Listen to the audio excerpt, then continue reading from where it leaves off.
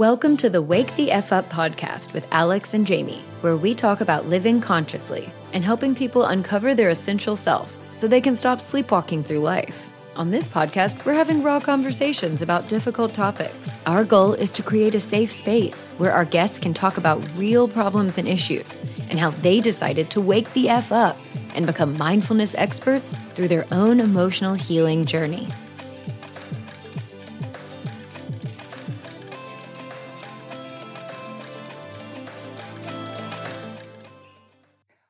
Welcome to Wake the F Up podcast. I am your host, Alex, along with my co-host, Jamie. Today, I am literally coming out of my skin with our guest, who is a total trailblazer. I am the biggest fangirl. She is the reason that I started my healing journey. And we are here to announce our guest, Alycea Ungaro, owner of Real Pilates. She has left an indelible mark on the industry. She's brought some of the very first mat Pilates classes to the heart of New York City and has been shaping the field for decades with her expertise. A pioneer of the Pilates method, Alycea's journey is nothing short of remarkable. She has used her Pilates experience to improve so many lives with fitness, media experts, products, and best-selling titles such as Pilates, Body, and Motion, inspiring countless people on their wellness journeys. Welcome, Alycea. Thank you so much for joining us. I am so excited to have you. Thank you. I'm so excited to be here and congratulations on this incredible project and community that you're building. Thank you. It is a new community and it feels very different. So for those who don't know about Alycea and I's backstory, I'm a big fat fangirl. I am a host for her program Real Pilates, her company Real Pilates, which is massive. It was kind of smaller when I found you. I think I was the fourth host That's studio, right. which I was shocked by that. I'm like a little baby. And now I think, how many did you have? How many hosts? There are currently 17 host studios worldwide with a few more in the pipeline. I know. What do we think? Well, who are we even? Nothing I could have imagined and certainly nothing I planned, but sometimes you just open the doors and see what comes in. Well, she is so humble, so she'll never say this, but yes, she did not plan this, but actually behind the scenes, this organization quite literally is trailblazing in so many capacities. Pilates has been around for a really long time, and I definitely want you to talk about that. But Real Pilates, if you have it in your neighborhood, you should definitely check it out. It is classical Pilates under the tutelage of Romana Krzyzanowska, and we'll talk about it. So talk about your background a little bit in movement. Oh, movement. So let's go to the way back machine for a moment. I grew up in the I guess Brooklyn is not a suburb; it's a borough of New York City. It's actually the 11th largest city in all of the United States. Isn't that crazy? Brooklyn is huge. And I What? grew up in the way back Italian neighborhood. And I can pinpoint the moment that I determined I would be a moving person. I was literally 3 years old and sitting at like a card table, like having a tuna fish sandwich. I don't really love tuna to this day, so it's kind of odd that I was having at that moment. But here we were, and I saw the ballet was on TV. I had like a little TV, and I started screaming to my mom, "I want to be a ballerina, a ballerina!" And she was like, "Yes, you're so adorable. Finish your tuna sandwich." And I continued to nag her for like 3 years. She did not bring me to dance class. I nagged her for 3 full years, 4 or 5. By the time I was 6, she was like, this kid will not shut up, and dragged me to the local dance studio. And I was like, I'm in. This is it for me. I did not leave. So I started to move my body very, very early on. Probably not coincidentally, probably that in and of itself was a choice, an escape, maybe a wake up moment, maybe my too young self couldn't even process all of that. But I think that I came to movement that early as a tiny toddler child, knowing that it was going to be my own healing journey. It's amazing. And I can And talk more then about that, but we're Pilates. gonna have to. Well, we're definitely And going then to talk a Pilates. little bit more about your wake up journey because that is, so this is a little off the cuff. When we get together, privately, I think we do talk a lot about, our inner self and our wake up moments. But I think today, this is like the universe maybe hearing a different side of you. And I definitely want to talk about Pilates. Mhm. I'm obsessed. It saved my life. And you are really the reason that I got into mindfulness in a general sense. Like I had a really strong early power Pilates practice, but I didn't have a lot of mentorship. And my one mentor hopped and came under your tutelage, and then I followed her. And when I got into our family, everyone who knows my story, my family crisis hit. My first husband was diagnosed with really significant, nearly stage 4 stomach cancer. And so you were there for me through the whole time. And so I wanted to talk to you about Pilates, but in a different way. Like, Pilates is everything. It's actually everything. Like, that's kind of weird, but it really is. It's like, it's It fun, is. it's ripped abs, it's dance, it's choreography, it's strength training, it's everything, but Yep. in an emotional sense, just to let the listeners know, Alycea was tapped into the heart of the method and her soul within it, or maybe her heart connection to it, from the very first moment I met you. Because when you asked me to become a host center, you took me out actually for a glass of champagne. Remember that? Like, really, what was that posh situation? We went in a back door in an alley. It was like, I felt What as though was I was that? I floating. hardly Oh my god. That was so crazy. I was like floating, and I had to meet someone, and you weren't there yet because you probably were like very busy. And they were like, "You're gonna have to hold here. You're not a member of this club." And then we went up that dark. It was very posh. I We was like, went to "This is some very." place that was so nuts. Yep, Yeah, yep, and that happened. top floor celebrities were, I swear, everywhere, or it just appeared that way.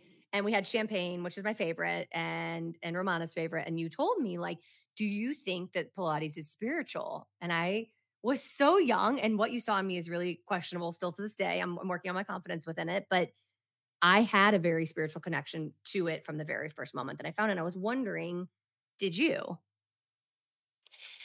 Uh, I think that I think that I did not initially. I think that I was there because of it, but didn't see it. So, and I know that that's a weird way to say it, but I understand now in retrospect that that was filling my cup. Like I needed to be there, like one with my spirit, with my body. I had an odd discussion today with somebody about performing, and I said, it's so another teacher I know described themselves as an introvert, and I was like, ha ha, that's so funny.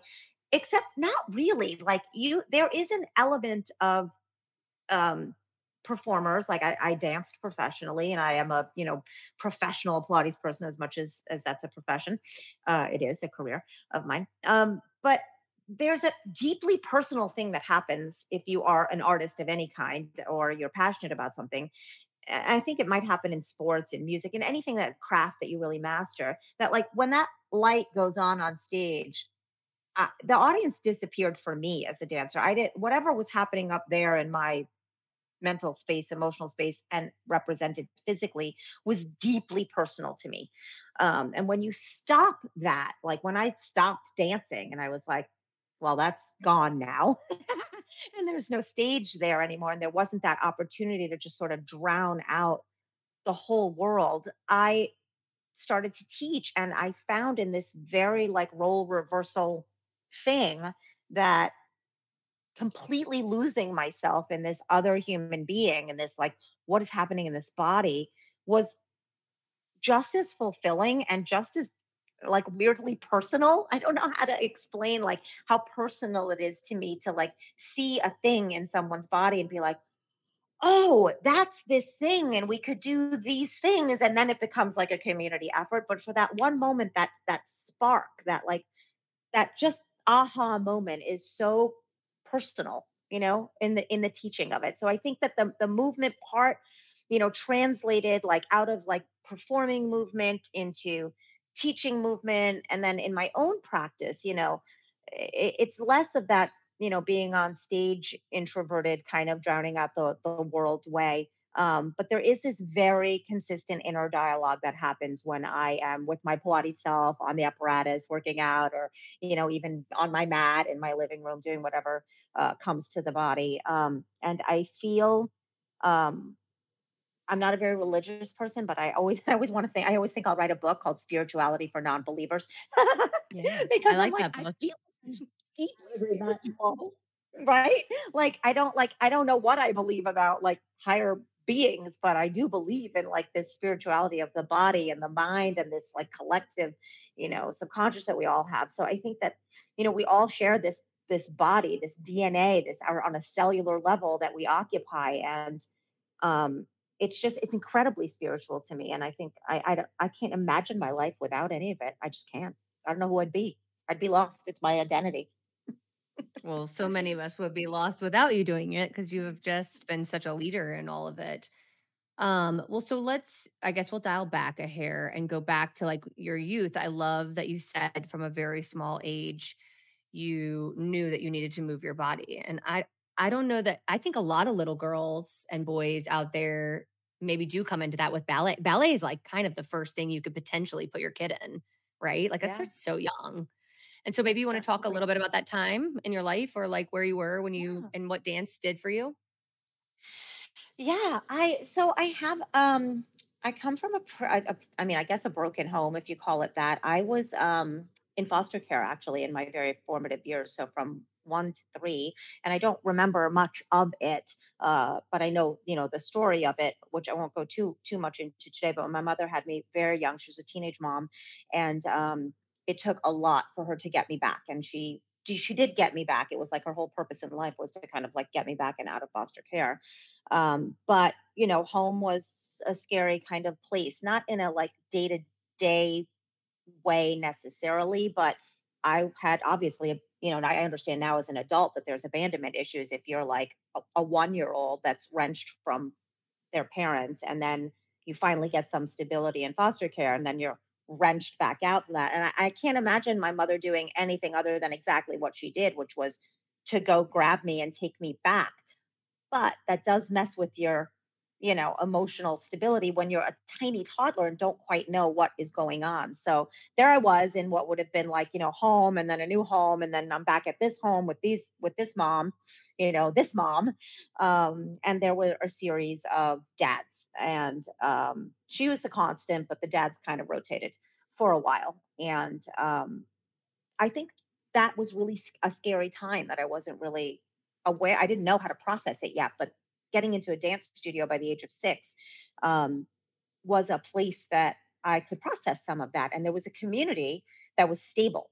These people didn't change. They came every day. Your teacher stayed the same. You had a routine that was like you start in the fall, you work up to recital, and everything became very dependable, very predictable. And apart from the movement itself being healing and the movement being a place to express yourself, because words as a child, very challenging. So I was an early reader, but it doesn't matter. You don't have the emotional wherewithal to express yourself, and dance is so primal. It's visceral. You can just get in there and move and do what feels good. So I started out ballet, and then the next year I was like, I want to do jazz too. And then it was like, can I do gymnastics also? And then like, by by year 4, I was like in every number in the recital until I finally like pared it all down and went back to ballet. Um, but during some of that time, there was a fair amount of domestic abuse in my home, both my mother and myself. By the time I was 9 or so, and I understood, if I even if I couldn't express it verbally, that the dance studio, my mom sat out there for every class, for every day, for every show, for every rehearsal. She was in the studio with me, and it was a safe space. It was a place we were out of the house. We were no, nothing could happen there. And so, in addition to it being this incredible release and a place of expression and a place of communication and a place to feel healthy and whole, it was also a place to park my mother. I don't think I understood that until later on, when I was like, why did I want my mom there? Not just for me, but for her. And Mhm. so, you become you parent your parents, right? Like, and some of us have to do a lot of parenting a lot earlier on than we ought to. But that was definitely my first sort of rodeo at parenting, taking care of my most important asset, which was her, and she of course taking care of me. So I think that for me set me up as like, movement is a place and a path, and it's always a place to go to be safe. It's a place where the people around me can be safe. I didn't yet see it, as a young person, that it would be a place where I could be even more instrumental, or I could teach, or I could hold space for others, where I could, help literally physically heal other people. But once I was dancing professionally and had sustained a couple of injuries, I didn't even I don't even remember having a moment where I thought, oh, I don't know what I want to do. I knew the whole time that I was like, oh, I'm going to go for PT. I'm going to be a physical therapist. And in fact, for a long time, I wanted to work with spinal cord patients. And that was my trajectory when I was in PT school. And Pilates was just a thing to put myself through school because I hadn't gone to college and I needed to work in order to pay for all of the prerequisites and then apply to PT school. And I was already an adult, or a young adult, but an adult. So it just, I think that even though it seemed really organic and kind of made sense, I feel like I didn't. All of this to say, I know the whole wake vibe of this show is literally about those moments, and I can't tell you when those moments were for me. I feel like I had a series of mini, stroke, mini wake up moments that like maybe I didn't even acknowledge at the time. And it can't be true that I always was going to go into PT, and yet it seemed to me that I was always going to go into PT when I was done um, with dancing. But clearly something in me clicked where when you are done taking all of this and being the person on stage and having that moment, you need to give that back and go make that space for other people. So maybe I will, but I feel like Well, here in this so fifth decade of life, maybe more things will come to me over time that I'll remember. And I wonder like how many of these little moments, did I transition and maybe suppress or didn't acknowledge, but I know they're there. So, I mean, yeah, I we'll think keep it's an talking about important it. thing to talk about, though. I think that's really important. So I don't think everyone's, maybe I have never said this because a lot of my community potentially is Pilates people, which have not come on the show yet. But the other side are, I tend to gravitate towards people who've had major loss in their life. So grieving people. And I think a lot of our guests thus far have had like bigger, whoa, like I got to get out of this dangerous situation. When you're three, I can look at my daughter and she is just now at 10 having words for Carl's death. And movement actually for her, like she is constantly moving her body. And so oddly enough, I haven't even told you this yet, but she found musical theater and dance later. She did ballet and didn't like it, musical theater and dance. And yesterday, I went to go drive my minivan full of so many people to pick her little stinking butt up. And she was supposed to be ready at 5:30. I had to pick her other brother up across town. And she had walked her little fancy self into another class. This is her fifth class in this dance studio, singing, private singing. So musical theater, dance, acting, and musical singing private lessons. She's just signing herself and I was thinking, like, this makes perfect sense for this child. She's a lot like you. So she's struggled with bullying this year, anger inside, but doesn't have her words for her grief. But I recognize that her waking up or her movement is really giving her a place to put her emotions without words behind it. And so I think disassociating from herself, or at least her emotional connection to the self, she can be in the body more than she can be in the mind of it. And I think I've always gone with mind first because I'm a overthinker. But lately, as I told you, like I've been doing all this somatic work and I'm realizing like it's clicking for me that these afferent to efferent responses, it's always been the body. Our Right. mind The is thing total is, you shit. is going first. And interesting, the thing about using the arts to express yourself or finding a place in the arts or finding some craft, something to study, but anything that's expressive that way is that it feels very risky emotionally safe and unstable to express the things you are feeling, but taking somebody else's biography, do these steps, act like this person, here's this script, sing this song, that are removed from you, that may have sentiments of what you're going through but are not you. It's so much safer, it's so much easier to be like, yes, I'll pretend to be that person, I'll act that role, I'll sing that song, I'll dance your steps and just be a vehicle for all of this expression that may or may not be the thing you need to say, but you're building the muscle. You're building the muscle of expression. And for most of us, I mean, I feel like we're so immature in this area. Like it's all about communication, it's all about expression, but we don't learn to really do it effectively for decades. Like, how do you learn to do it? We're only just as a society getting kind of to understand that like that work has to begin so early. So thank God So for early. the opportunity to sing, to draw, to, find a way to like get it out of your body so that it's like, ugh. Well, Going back to that saying where they always say, You just have to channel their energy. You know, like that's like the old saying that parents talk about their children, but it's true. Yeah. Like you channel that energy. What that energy is, you know, that might be upset, that might be grief, that might, you know, fear, but it is an energy, and you're just Yep. channeling it into. I was one that channeled into sport, so like I totally get it. When Makes it's sense. interesting, Yeah. Jamie and I've been talking a lot. When I've been thinking about this a lot in terms of artistic expression or creative expression, or maybe just the sheer joy of childhood kind of like behaviors, which dance simulates that for a lot of people. I picked up my kids from camp, and the camp is like crazy about, they sing all day long. Like that's all this camp does is like it's men and women and all kinds of people just singing. And so the parents come in and it's almost like you're kind of thrown into, it's like when you get to a retreat, if some outsider came into a retreat, you'd be like, they'd feel very disconnected to Right. the Right. spirit of what's happening. So we get there to pick up and we have to sing collectively with all these parents and all these children, all these songs. And I told Jamie this already. And so like I can feel my apprehension or my what are people thinking about me sort of thing. Like I've been a caregiver since I was very little as well, parenting parents and always worrying about what other people think about me, making sure I'm doing the right thing. And in that space, I felt very much like I could see my own self doing that and wanted to not do that because I was like, this is Hmm. ridiculous. So clapping and singing. And I look at David, my new husband, and he is like locked, frozen, frozen. I mean, couldn't even clap the damn hands. I'm like, can you get a clap going? And he actually plays like 9 instruments. He's very, Oh very, my God. very musically inclined, writes Musical. his own music. Yes. And I thought to myself, and we've talked about this a lot, like when was the moment that childhood joy escaped us and we became adult or whatever, a feeling as though adult, and it was embarrassing to like let that childhood play out. And I was wondering, like, in the Pilates studio, it kind of does feel like we're playing a lot. Do you feel like Yep. that?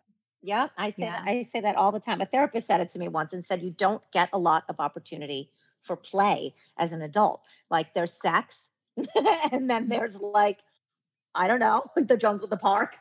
So if you can play, at Pilates, it is one of the few places that you can sort of feel like jungle gyms and like all of the like cool sort of gymnastics things that feel like play, like somersault and rolling and things that are joyful and ways you don't move your body as an adult. But it's not just the ways you don't move your body, it's the way you don't think or like even just challenging. If you know, have you noticed in the Pilates studio, or if you're just listening to this, if you see somebody attempting something in the Pilates studio that is beyond their comfort zone, they giggle like hysterically, like you become like, I'm doing a handstand. People become hysterical, and it's because it's fun and also really nerve wracking. And we don't get that playful, experimental, like risk taking.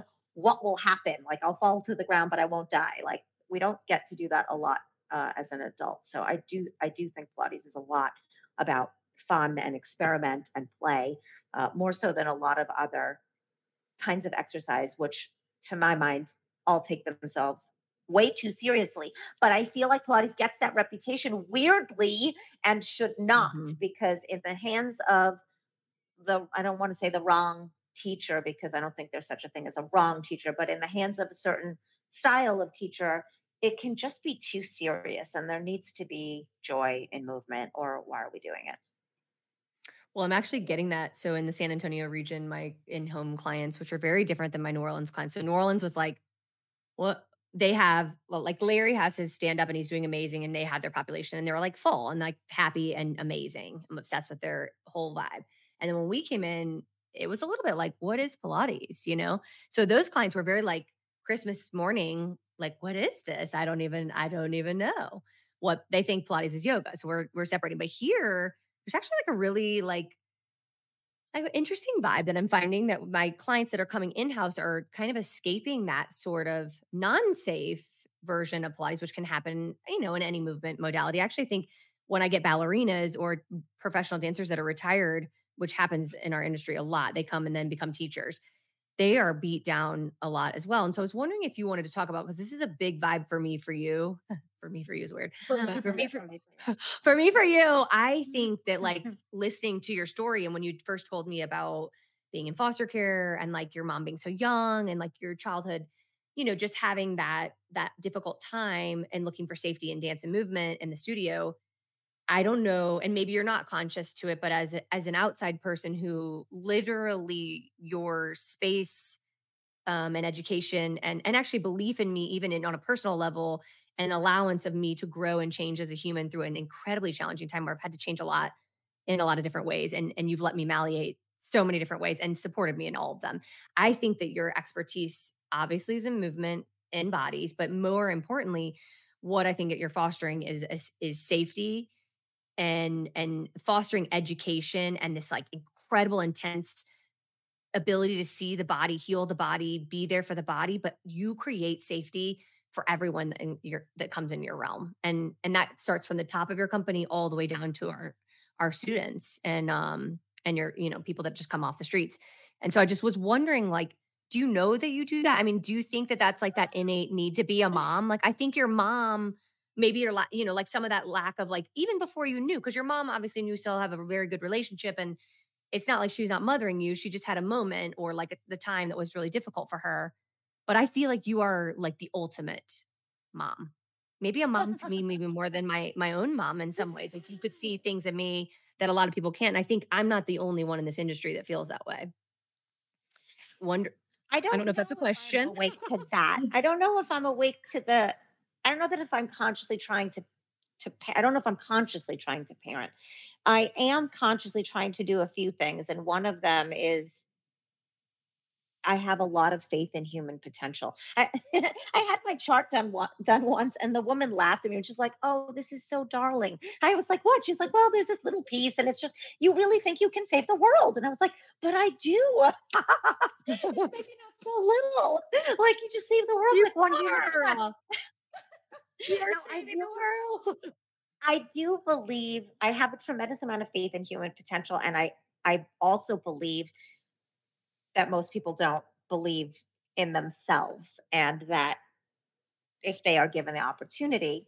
I mean, I'm also stunned. Like, well, how am I even here? Like, I should be a total that. Like, how am I even here? So, so if my life can look like this by nothing much more than just putting my head down, forging forward, and like expressing myself, then maybe if everyone else has this opportunity to sort of like be supported, not in a like, oppressive parenting way, but like you can do it way. And if you're good at that, you're probably good at like nine other things way. Um, I mean, I just think that we are more powerful than we know in what we can do for other people. And that, there is not there's not such trickle down. There's not such a thing as trickle down. Like it all trickles up, right? Like you have to get under people and help them to rise up. And that, then it's just a big sort of thing. We're not trying to like throw crumbs at the peasants. Like that's not the thing. Like you have to really get underneath people and help them to be their absolute best. I also just think people are fascinating and interesting. And, I always sit with my new team and I'm like, what do you want to do in 5 years? Like, what do you do outside of here? How could that happen in here? Is there any way to mesh and merge your interests? And the things that come out of those conversations that sometimes impact the company, but sometimes just impact the human. And I'm so excited to see those people like in 5 years, like circle back with like some project they've done, or something that was born at our studio, some place they had this first thought, this spark, this moment that like then changed the trajectory of their lives. So if we're helpful in that, I loathe the word being responsible for it because I just think that gets us, but if I'm in some way like a part of it or gave space for it, then like that's the thing on your tombstone, right? Like you made a little difference. You made somebody's life a little bit better. Is there anything more important? I don't know. I know you said trickle up, but what you're doing has also trickled down into the people you've influenced. Because I've worked with Alex, I've ran the studio with Alex, and I can say everything you just said is exactly how Grace is ran. So not only are Right. you doing that to your group, but now you have this host center who's also embodied that completely as well. So I Yeah. mean, that's amazing. You're spreading it. You're changing the world. Yeah. Well, No, it's just, and you're I thought, God, I'm sorry. Go ahead. no, you go. I just, I, when I when I watched my teacher Ramona teach, I was always so like, none of these sessions are ever the same. Like she does, they're never the same. She doesn't say the same stuff. She doesn't hold them the same way. She doesn't demand the same thing. And it was just obvious that this was all about intuition. And I was like, she's a Pilates into it. It's just like, that's the thing. And that was the gift that she had. And I'm not sure everybody has that, but like, if you can foster intuition in people, not just in teaching, but like just intuition about yourself, about your family, about what you should be doing, about like what Alex waking up, like you're everything can open, like everything can open, and it changed the way I looked at the world watching her teach, and then trying to it's always about space, leaving space for things to change, leaving space to change your mind, leaving space to for people to grow, like letting people go. That's always so heartbreaking, people coming in and out of the studio. I'm like, oh, they're leaving, but like maybe they'll come back and they come back in another capacity, or you cross paths at another time. um, but without having some like level of intuition about the people around you and helping them develop their own, I feel like everything's just a little like more superficial, and that's not interesting to me. That's just not interesting.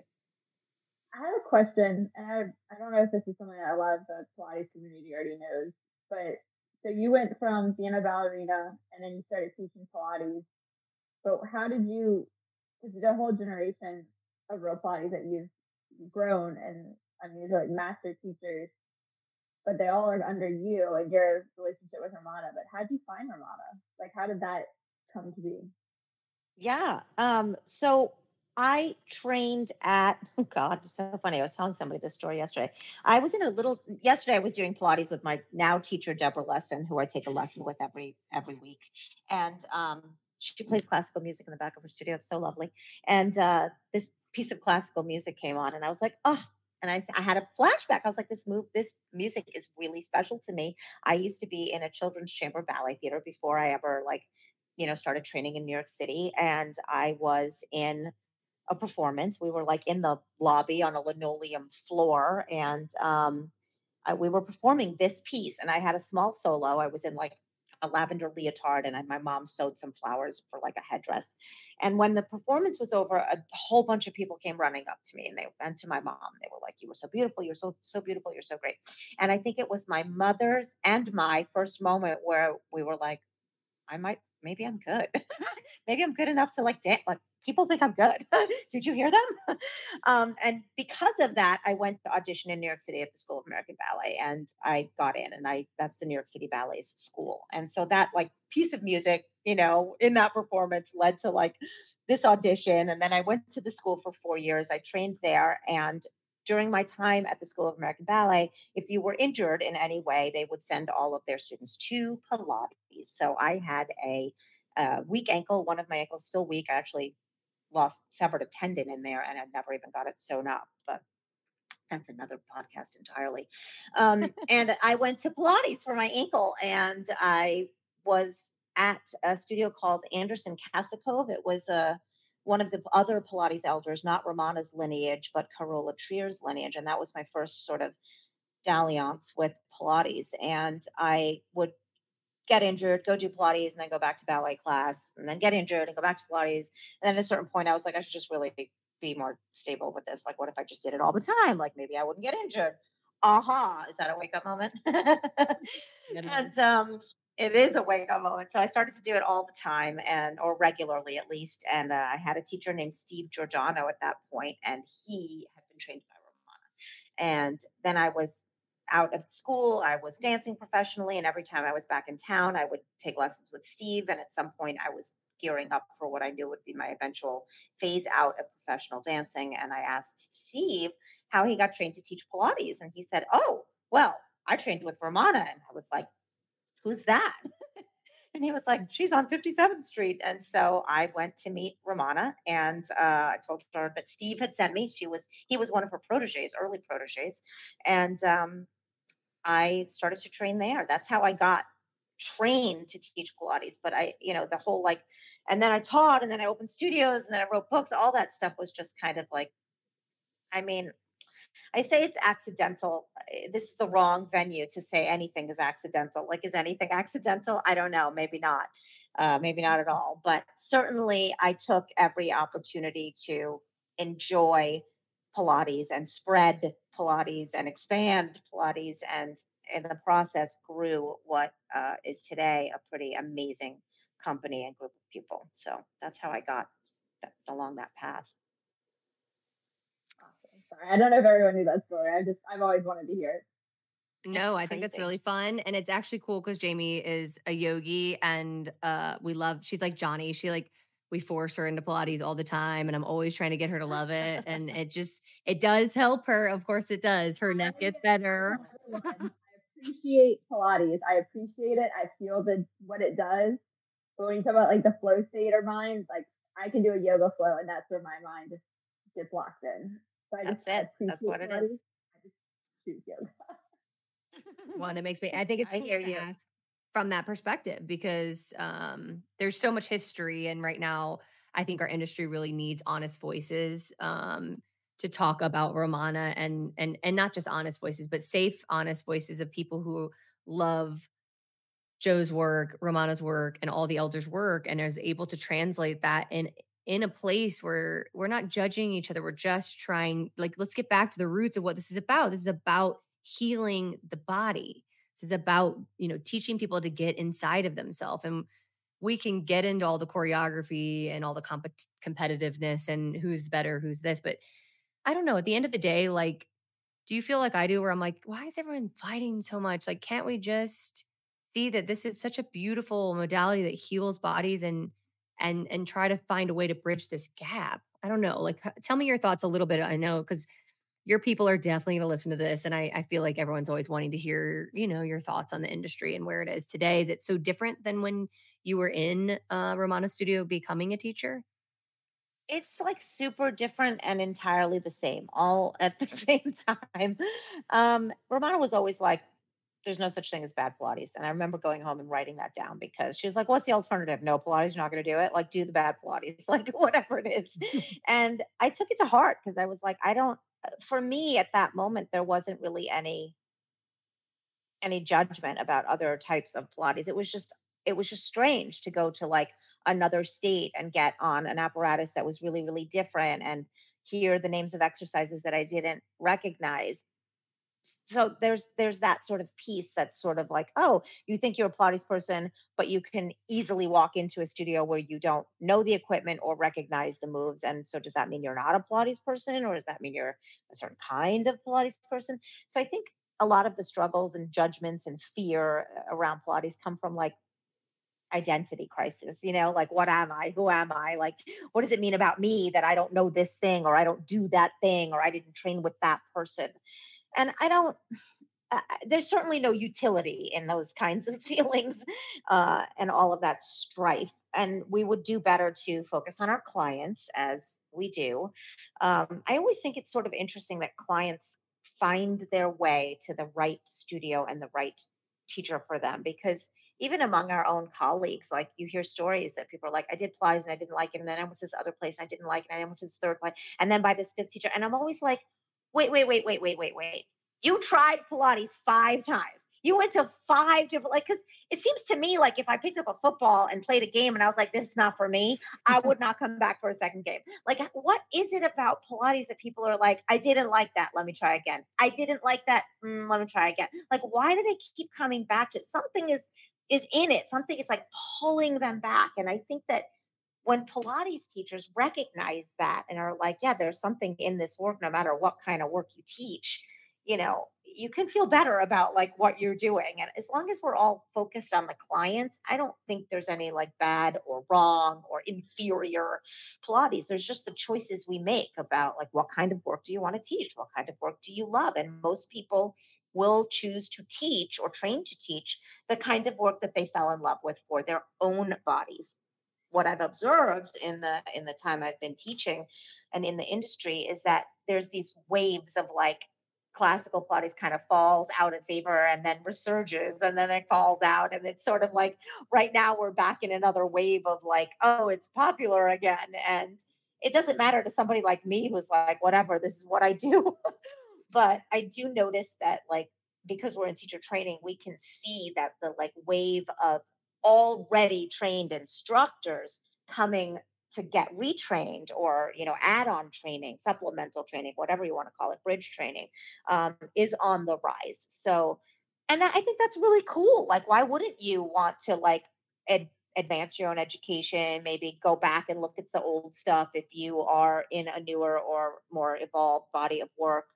um, Either way, like, I still stand by it. Like, do Pilates, some kind of Pilates, and maybe we should just focus on the teaching and advancing our own education, and less about what do you do. I have lots of contemporary Pilates teacher friends, and we don't really talk about Pilates when we're, being friends. It doesn't matter. Like, we might talk about our clients, but that's it. So I feel like it's just another dividing line. Like, it's just not Agree. necessary. Well, and I think that it's so interesting for like me when I found Pilates. So I found Pilates actually through bar. I did a bar class that kind of was different. I had been like a whatever, it might be like a Les Mills is my how I'd like to describe my early fitness. I have body pump and body flow, and Yep, I yep. didn't really find like that internal focus. It was all about loud music and hurry and faster. And I was working in the nursing industry, not using the bathroom all day, not paying attention to myself. And when Carl was diagnosed, I simultaneously had just found Pilates, and I realized like this is so different. I feel so different. And I was like, I don't have I ever paid attention to my body like one day in my life? I never did. Right. I never asked myself, like, how do I feel, or how do I feel in my movement? How do I feel in my day? How does my body feel? And then that spark right along with that diagnosis that he had this massive tumor inside of his abdomen and had no symptoms, according to him, really shook me, where I was like, whoa, we go all maybe our life, but definitely all day not paying attention to our bodies. And I found that, at least for me, I was just so blessed. I fell right into classical, like, Mm, and then went more classical. I was like, wait, I need to go higher to the source. So I was really lucky in that way, because I think if I would have fallen into contemporary, we might be sitting in a different life. Like, I don't know, and not that right. it would be a bad life or a different movement. I'd still love it. I would have Different. loved, right. It would just have been so different, because that's the thing I want the listeners who don't know about Pilates. Whatever Pilates you walk into, I could do jumping jacks and call that Pilates. So Right. it's really important, and why some of us get on a little bit of a soapbox or try to talk loudly about classical versus other versions of it. It's all great movements, all versions of Pilates, but there's a man, a method, and a system. And in that system, there's only certain people that teach from that system. And you should really, before you lay down 120, $50 an hour, like in my opinion, start with the origin and deviate out. So at least you have an Right. understanding of what it's supposed to be. And when I did that, the repetition, I would have thought that would have been boring for me, because I can need a lot of activity to stay Yeah. engaged. It was not. It was actually a total, like, I turned internal focus for the first time in my whole life, and it changed my entire life. And the rest is history for me. I'm done. I'm a Pilates girl every week for the rest of my life. And I love yoga, but in yoga, I'm all in my mind. And in Pilates, I'm in my mind because I have to listen and respond. So those afferent effort responses are going so quickly, the synapses are firing so hard that I can't think my way out of it. Well, I might probably could, but Mm. I don't think I can. Like, I have to stay focused on muscle engagement and feeling, how do I feel this day, and how can I get where this teacher is asking me to go? Right. Totally healing for those of us crazy minds out there. If you've got a crazy mind and you have not tried classical Pilates, you are going to find it is like sitting in meditation, although we know you can't do that yet. One day you will Yeah. if you can practice Pilates. It's so powerful. So I It think totally is. kudos to the classical teachers who found it, like you, who are like just putting it out there, because it is a yogic, and I might get yelled at for this. It is a yogic mentality. It is a yogic focus. It is exactly what yogis are trying to accomplish, which is this deep concentration that is needed to get where you need to go. But it's not the mind fuck of like, am I good enough? Like in yoga, I'm always like, maybe you feel the same. Like, I'm like, that wasn't good. Shit, I have to do that. Why am I a bad Not mom? yogic though. That's not Yoga. yogic. But there's That's so not much yoga. freedom in yoga, unless you have like the total right guide, in my opinion, or you study philosophy and really dive in, it's hard to get that in the movement portion of it. So in the asana, I think in a regular class. I took a whole bunch in my lifetime, have taken a whole bunch of yoga.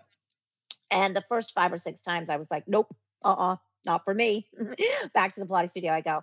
And then someone dragged me to an Ashtanga class, and I was like, oh, yes, please, more of this. Because maybe that rigidity of the classical system, which I was like, I like to know what's coming next. It's not like you just pulled it out of a hat, but this is the system. There's no ambient anything. It's just the breath. That for me was like, this is companion to the classical work. Like it's rigid. You can measure your success. There's that beautiful metronome of the breathing that happens in Pilates. To me, they're like, you know, not yin and yang, but like it's very, to me, that makes sense as a classical Pilates person that I would resonate with Ashtanga. And I did a ton of Ashtanga yoga in my younger days just because it was like, I'm not going to be in Pilates right now. But I want to just touch on something you said about consumers kind of, or people coming to Pilates and not knowing what they're doing. And I think that there's just that basic like curiosity about like, you should know what you're doing. Like you don't sign up for a massage typically, I hope you don't, without saying like, is this a Swedish? Is this a shiatsu? Is this a deep tissue? Is this a hot stone? God bless me. I love some hot stone massage. Like, like it's a reflexology. Like you pick the thing, right? And people are so used to choosing their yoga that way. Like I'm going to take a flow, I'm going to take a hatha, I'm going to take a Bikram class. Like seem more educated. And I kind of blame the Pilates industry for like dropping the ball on that. I'm like, it's our fault if clients don't know what to ask for or what to look for, or that there are distinctions between different types of Pilates. And maybe that's just because we haven't been at it long enough. But I do think it falls to us and the future generations to like, you want them to know, then you have to teach them. Like they're not just going to divine it. Like they don't just happen upon the information. So, well, this brings up a good question. Why for you Pilates? Why Pilates for you and not something else? Like I know you've done a lot of other things, obviously, but I think it's a good question for you. Why Pilates? I mean, I was 14 when I took my first Pilates class.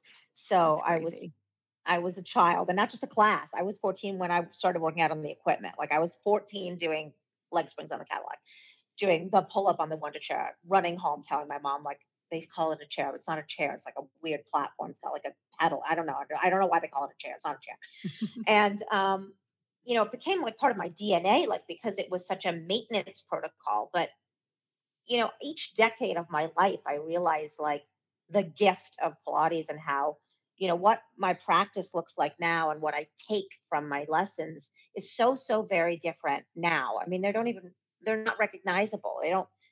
You can't even compare them to what my Pilates in my teens looked like to my 20s. Having babies in my 30s, like, injuries in my 50s, the menopause, like all of it is there. Like, and seeing how the system is so incredibly adaptable and malleable and just serves you. Like it's like I keep saying I want to get underneath people. Like the system kind of gets under us. Like it's there to just sort of support for whatever you need. Why Pilates? So that I can do all the rest of it. Like my husband is a hunter and a fisherman, and I'm like, you have to do Pilates. And he's like, I know I have to do Pilates, but like so that you can hunt and fish better, so that like you can run a marathon better, so that you can stay alive better. Just even basic things like life is demanding physically, especially like today. We're expected to be healthy and fit and active so much longer. Like what is the basis or foundation for that? What would you do to ensure that you have the next 20 or 30 years like to live the way you want to live them? I mean, for me, that answer's pretty obvious that it's Pilates, but I like to do other things too. I know you do. Well, okay. So we've talked a lot about the body, and I love one of the questions you wanted me to ask, which, like, oddly enough, this was a question I had for you myself, which I'm like, look at us aligning, is sort of about the body. Do you really believe that the body is a vehicle for healing? And if yes, how might Pilates or other movements jumpstart the process? What a great question. I do believe that movement is a vehicle for healing, and that it's the most, or we begin with a heartbeat, right? The body is conceived with an electrical impulse. That first spark is movement. Like the first thing that happens that is life from non-life is just boom, boom, boom, boom, boom, boom. It's not even a heart, right? It's just a little mush of cells. It seems like there's an innate, rhythm, an innate drive toward movement that is the very cellular structure of us. And if that is the beginning, is the ultimate beginning of life and then development and growth, like that's who we are. We are meant to move. We are meant to beat. We are meant to move to the beat. Like it is just, I don't think there's another way. Like it's just what we're made of. So I think that if that's how we are, that's how we come into the world, and that's how we can return to our best, healthiest selves when something goes awry.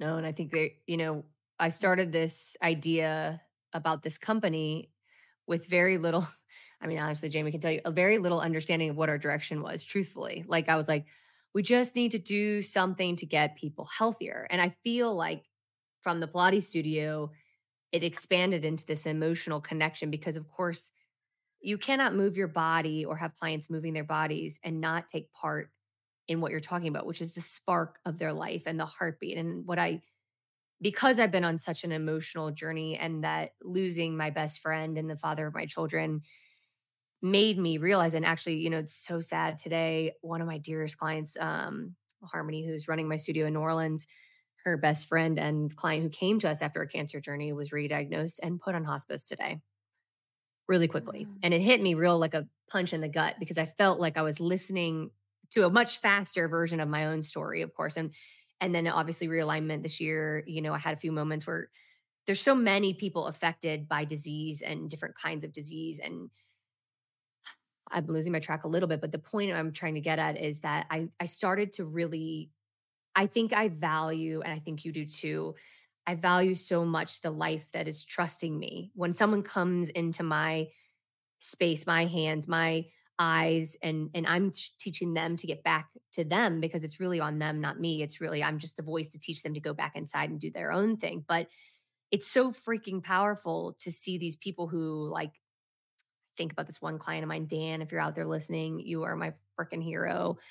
His goal was just to get healthier, to drop weight. Like, I had another guy who wanted to play with his grandkids. Like, that was his goal. When we set these goals, like, I started to get more emotional because that's just who I am, and see, like, what is your heartbeat? Why are you here, and what can I help you with? Like, what do you Right, really need to right. change in your life? And it's so freaking powerful. And within that, everybody started to open up on their life and their movement and healing within that movement. It opened the door for everything. Like, I Yeah, didn't move that much before. I didn't feel good before. My yeah, marriage is falling apart. Like, our life is happening sort of in front of us yeah. on these movement paths. And maybe if you're one-on-one, if you're lucky enough like to get yourself in a one-on-one setting, it's really powerful because you see the same person and they watch you change and shape, But I wanted to do something with an emotional spark that had, and movement is the first thing Jamie and I were like, well, we'll make a movement app because what I know to be true, and I know you know this, and Jamie too, because she's becoming a yoga teacher currently and almost done, graduating very, very soon. If I teach you nothing else, move your body and you're going to be better. The Body Keeps the Score is a book that is a bestseller over and over and over and over again because it's true. We hold everything in the body and it starts with the body. And so I guess I just wanted to know, like, for you, when you're in crisis or when your clients are in crisis, do you think just moving is enough? I mean, do you think that is the door? Do you think that is like, I think that might be the religion.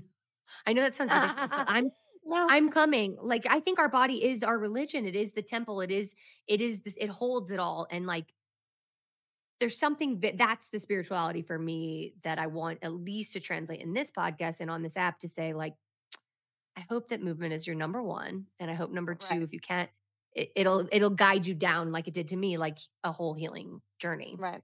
I think it's a segue. I think for some people, it's not the first thing and they do something else before. But I think people discount how important movement is in their own, like even movement that they do, incidental movement. I'll give you an example.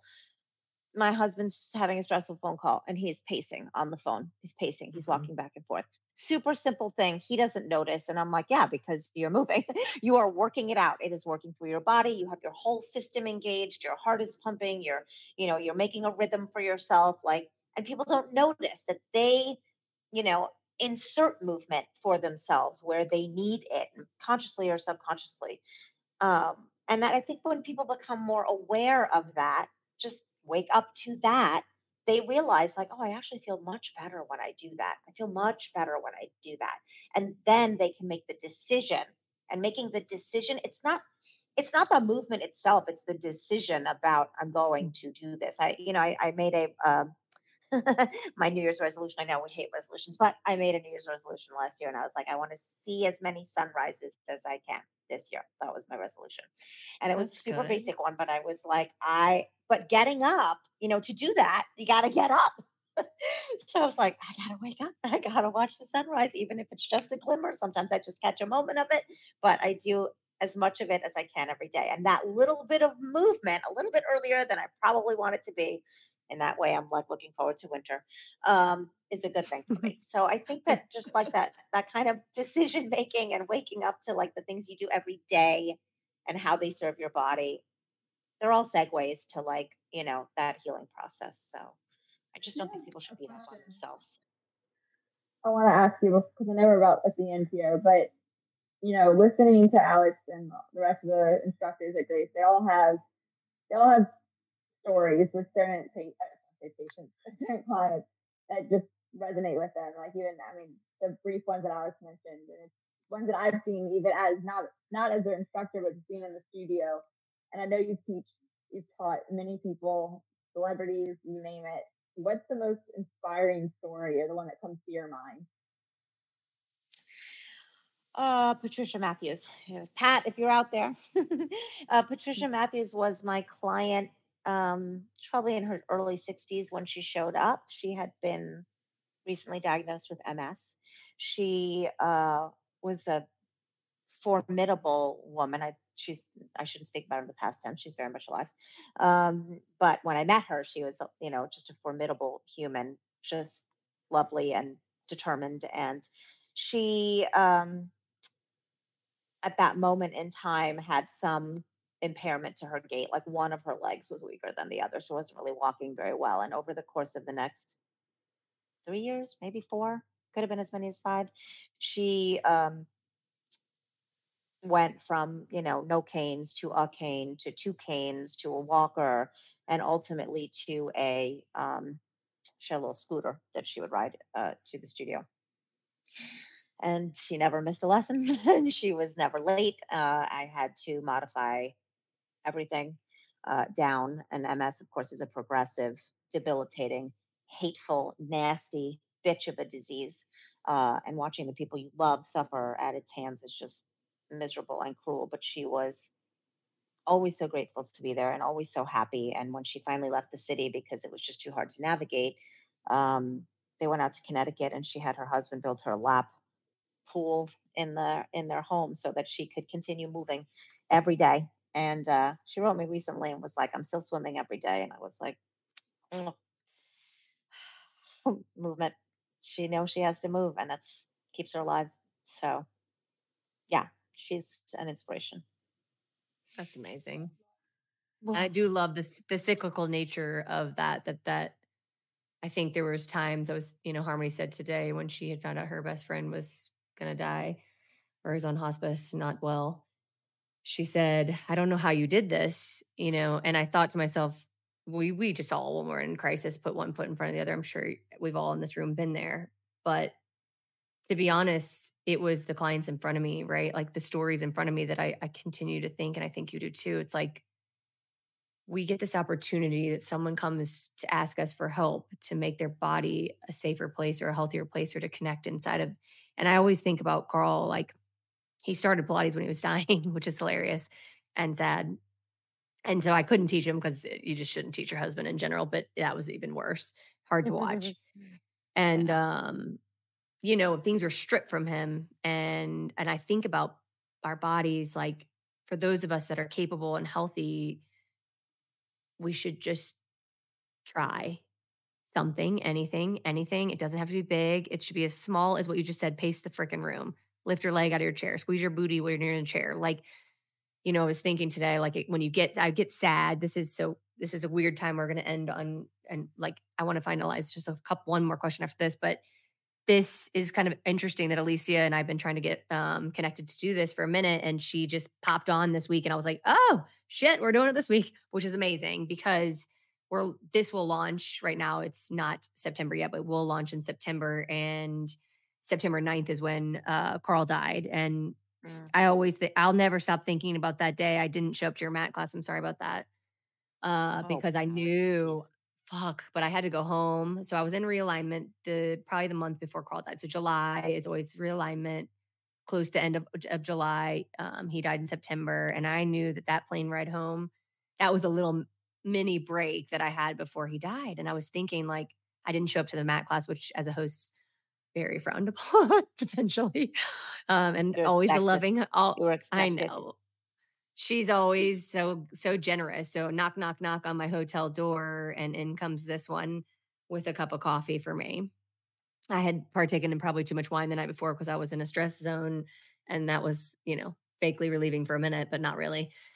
And you just held me, and it was really dear. And I want the listeners to know that obviously this podcast, you'll just hear how lovely of a human she is, but she has had my back, and I'm certain of thousands of others behind me or in front of me. And I just hope that you know how much you've meant to me. And I hope that the listeners know that if there's a Pilates studio or a movement space that you are thinking about, you should get out there. And, for my friend Marguerite, who's not doing so well right now, if your body is healthy enough to be even complaining about it, you're doing all right and you're alive. And I hope that you get to wake up enough to take care of and just listen to your body.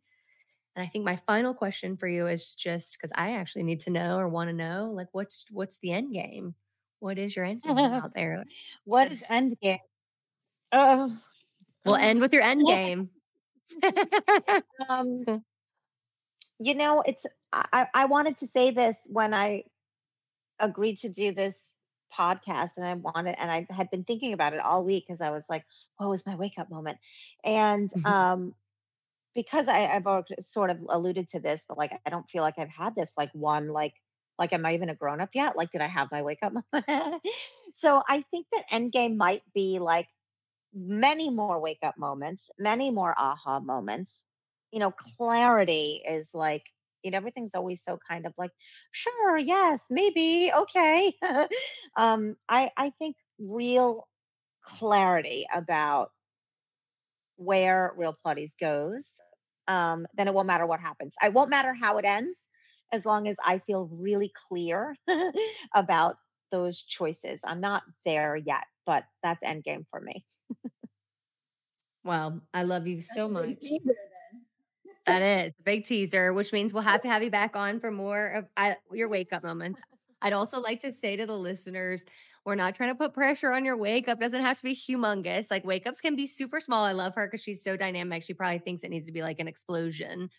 But I think wake ups can be really small. And I think as a widow, and I will always be a widow, I'm a remarried widow to another widower. And we talk about widowdom all the time. And I think the thing I missed the most after Carl died, as everyone knows, was someone to share a cup of coffee with, a card.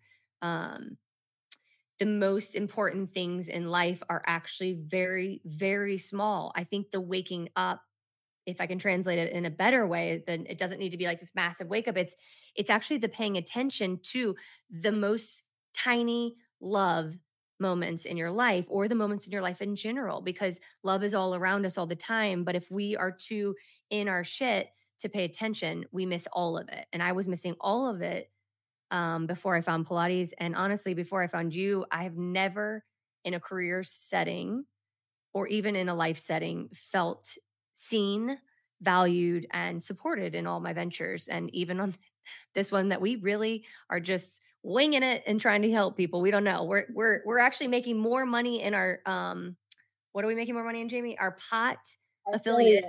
our pot drink. We have a little bit of THC. It's like the smallest amount of pot. I'm not a big pot smoker, but I also think these like canned drinks are lovely and they make people stop drinking because they give you that little, but you're totally checked in. For those Wait, does there need to be like a pot Pilates, yes, mixer? these drinks. People will definitely show up to your class in a better level. I can promise you that much. Oh no. Oh no. All right. Well, Currently, I'll have to hear. that's where we are, but we don't know where we're going either. And I think our future, the door is wide open. But I think what's cool is I know that with you as my mentor, I'm going to keep cranking out Pilates in all the ways that I can. And I hope with this app, it becomes maybe more accessible for people, more affordable. I hope that people can see I'm a little bit more spiritual about it. And proudly, I'm classically spiritual about my Pilates. And I hope that everybody comes to New York to the mothership, as I like to call it, and finds Alycea. She is kicking my ass every Tuesday that I can show up to that session. Oof, I'm literally hardly moving my legs from that class. So thank you for that. And thank you so much for joining us. Oh, You're a lovely, lovely thank you, ladies. human. That was so fun. Oh, thank you so much. It's been, being next to Alex for all these years and hearing all the wonderful things about you. It's really great to put a face to your name now. She's as dynamic as I said. Yeah, I told you. You're everything and more. I know. There's not many times where Alex long-winded wants to shut the hell up, but this is one of them. I'm like, everything that comes out of her mouth. Yeah, I know. You're like, I don't need to talk. Just go ahead. I laughed and thought today, like I was trying to prepare. And then I was like, fuck it. I'm just going to turn my microphone off and let her rip. Like that's what needs to happen. So I'm long-winded too. You and I together. Yeah, it's dangerous. It's a dangerous game. Very similar, actually. It's fun to see you both together. It makes I'll take that is a massive compliment. Well, thank you so much. Okay, so everybody, we will have in the show notes all the ways to find Alycea. Obviously, Real Pilates is my bliss. You're going to find that link as well. We will be having Real Pilates style. It's already on there. Real Pilates versus from me is on the app. We are launched the app. It is for sale. There's some freeness going on, 1 month free. So hop on there. We've got all sorts of things happening. Meditation, all kinds of healing things. So this old widow is coming at you with all the healing tools I can think of because it is my goal to bring you people like this who have changed the world, not by big wake up moments, but by just paying attention. So I hope today that you are inspired to move your body, pay attention, try some Pilates. The Real Pilates on social media, and they are always having new cycles of Real Pilates teacher training. Oh my God. Become a teacher. If you're in San Antonio, find me. I will help you find a way. We got Austin, we got Dallas, we got Houston. New Orleans, the South is blowing up. Texas, it's nuts. It's nuts. Wait, we're in Paris. I know, that's crazy. That's crazy. I'm excited. Who'd have thunk it? Yeah, you're doing awesome. Keep it up. Okay. We're signing off. I never want to end this one. Love. This has been the Wake the F Up podcast with Alex and Jamie, a podcast about normalizing and overcoming challenges like grief and fear. Be sure to check out our other episodes where our community of experts share tools and ideas to help you wake to the life inside of you. If you enjoyed this episode of Wake the F Up, please like and subscribe wherever you get your podcasts. And join the Wake community by downloading our app.